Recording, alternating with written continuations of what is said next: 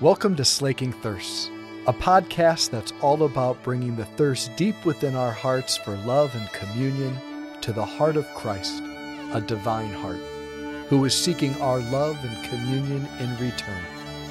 The hope is that the two thirsts would meet and both thirsts would be slaked. Obviously on Holy Family Sunday, where we pause and we take a little time to reflect on and soak in that the central figure in God's saving plan for our whole world, for all 8 billion people in every single country, his whole plan to save, restore, and redeem humanity, the central figure is not a warrior or political figure. It's not an influential billionaire or someone who invents something really cool. The central figure of God's saving plan is a family. Jesus, Mary, and Joseph. And it's through this family that there's hope in the world. That's the biblical view, is that everything seems to center on this family. And what I really actually want to spend most of my time tonight with all of you doing is really reflecting on why it's so hard to connect to the Holy Family if they're a family. It would seem like of all things, this would be the easiest reality to plug into and connect and receive deep love and support. And yet my experience has been that's not the case. It's probably only been in the last several years that I began to notice that I really live most of my day with Mary and Joseph. I'm pretty much talking to the two of them most of the day. And that wasn't always the case, and I don't think anyone here or anyone who meets me would call me a pious priest. So that may be surprising. But it became a reality for me at the same time I began to experience how much I'm unable to meet the needs presented to me on a daily basis. As I began to notice that the life I'm being given and I'm living has demands and needs that are way beyond what I can do well and flourish in, as I began to experience my own poverty, emptiness, lack, I at the same time began to experience such care and support from Mary and Joseph. And the blessing of being a priest is as I begin to hear more and more of the human heart, both at this parish or when I go across different places and teach and preach and hear confessions, what I discover is that every one of us has these empty places in us, these unfinished parts that are full of need, that just don't have what it takes, that we recognize on some level, and it's oftentimes scary, that we're not enough, that you aren't enough for all the demands and needs of the people in your life. I'm not enough. We don't have what it takes. In essence, what we have inside of every one of us is this little aspect of being a child. Every one of us has these places that feel so small in the face of such a big world. And as I began to make the journey to recognize these places without the typical fear, shame, self-contempt, masquerading like we're all got it together, but just begin to listen to and feel these places, at the same time I began feeling Jesus draw into these places the love of a really good mom and a really good dad, Mary and Joseph.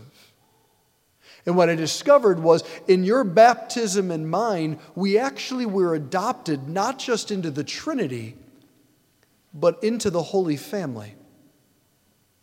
That everyone here gets to experience Mary and Joseph's great, attentive, competent, beautiful, wisdom, grace-filled life and love.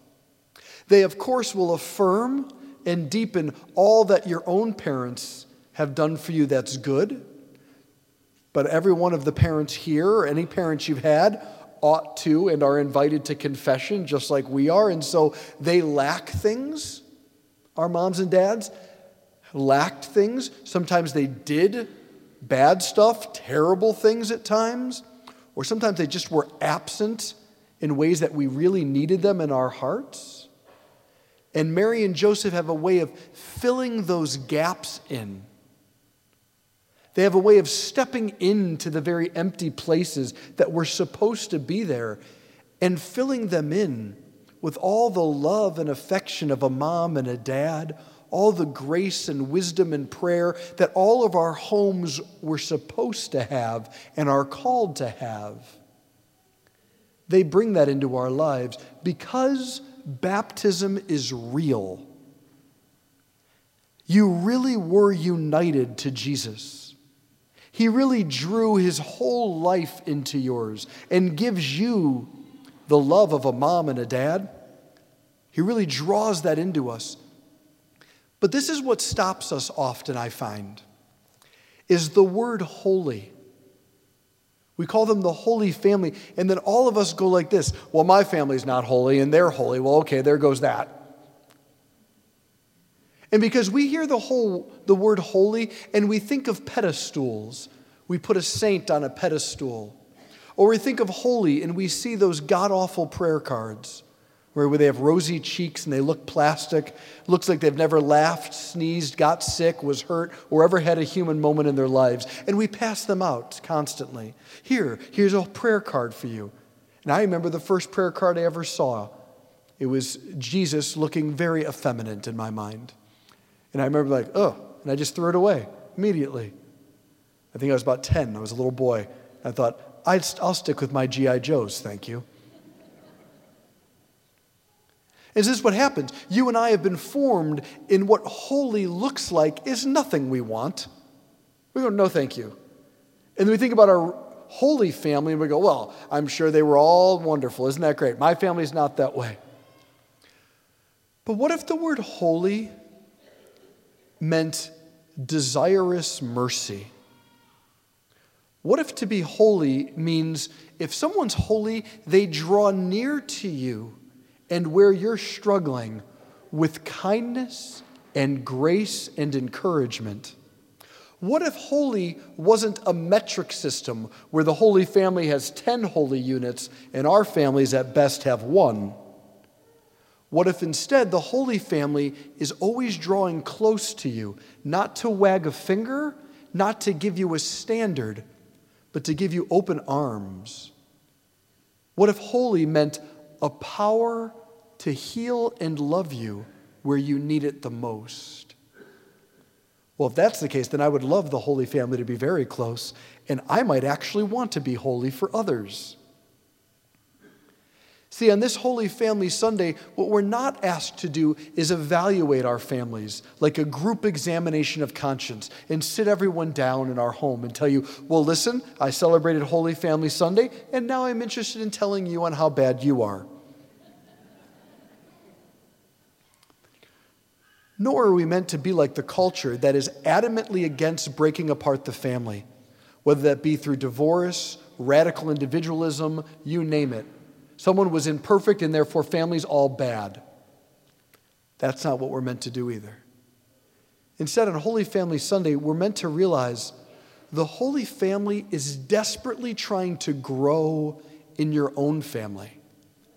Jesus, Mary, and Joseph live in your homes and in your bedrooms and dining rooms. They live in your basements and in your backyards. They live among you. They're trying to grow their care and compassion in places where you and your family need it the most. And they're just waiting to be called upon. They're not magic. It's not like if you say their name 3 times and wink twice, all the problems will go away. But you may experience being cared for in your struggles. You may have a new sense of hope. You may have a new capacity and willingness to grow and work on the things that are weak and need help. You may, as you call upon them, have a sense that, boy, we don't put Jesus at the center of our home. Sure, we go to Mass on an occasion, but is he actually in our home?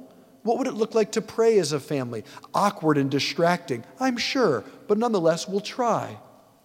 Maybe as we call upon the Holy Family, we take our heavy hands off of kids and parents and in-laws trying to be, this is how they're not perfect, if they were more like this. And instead we learn to offer a smile, a heart, a word of encouragement.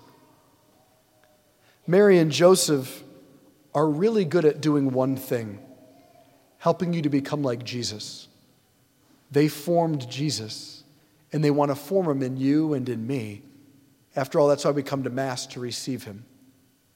So as we still celebrate this octave of Christmas and we prepare for a new year, maybe we can prepare it with Mary and Joseph and realize that what we most desperately need is what we needed when we were most little.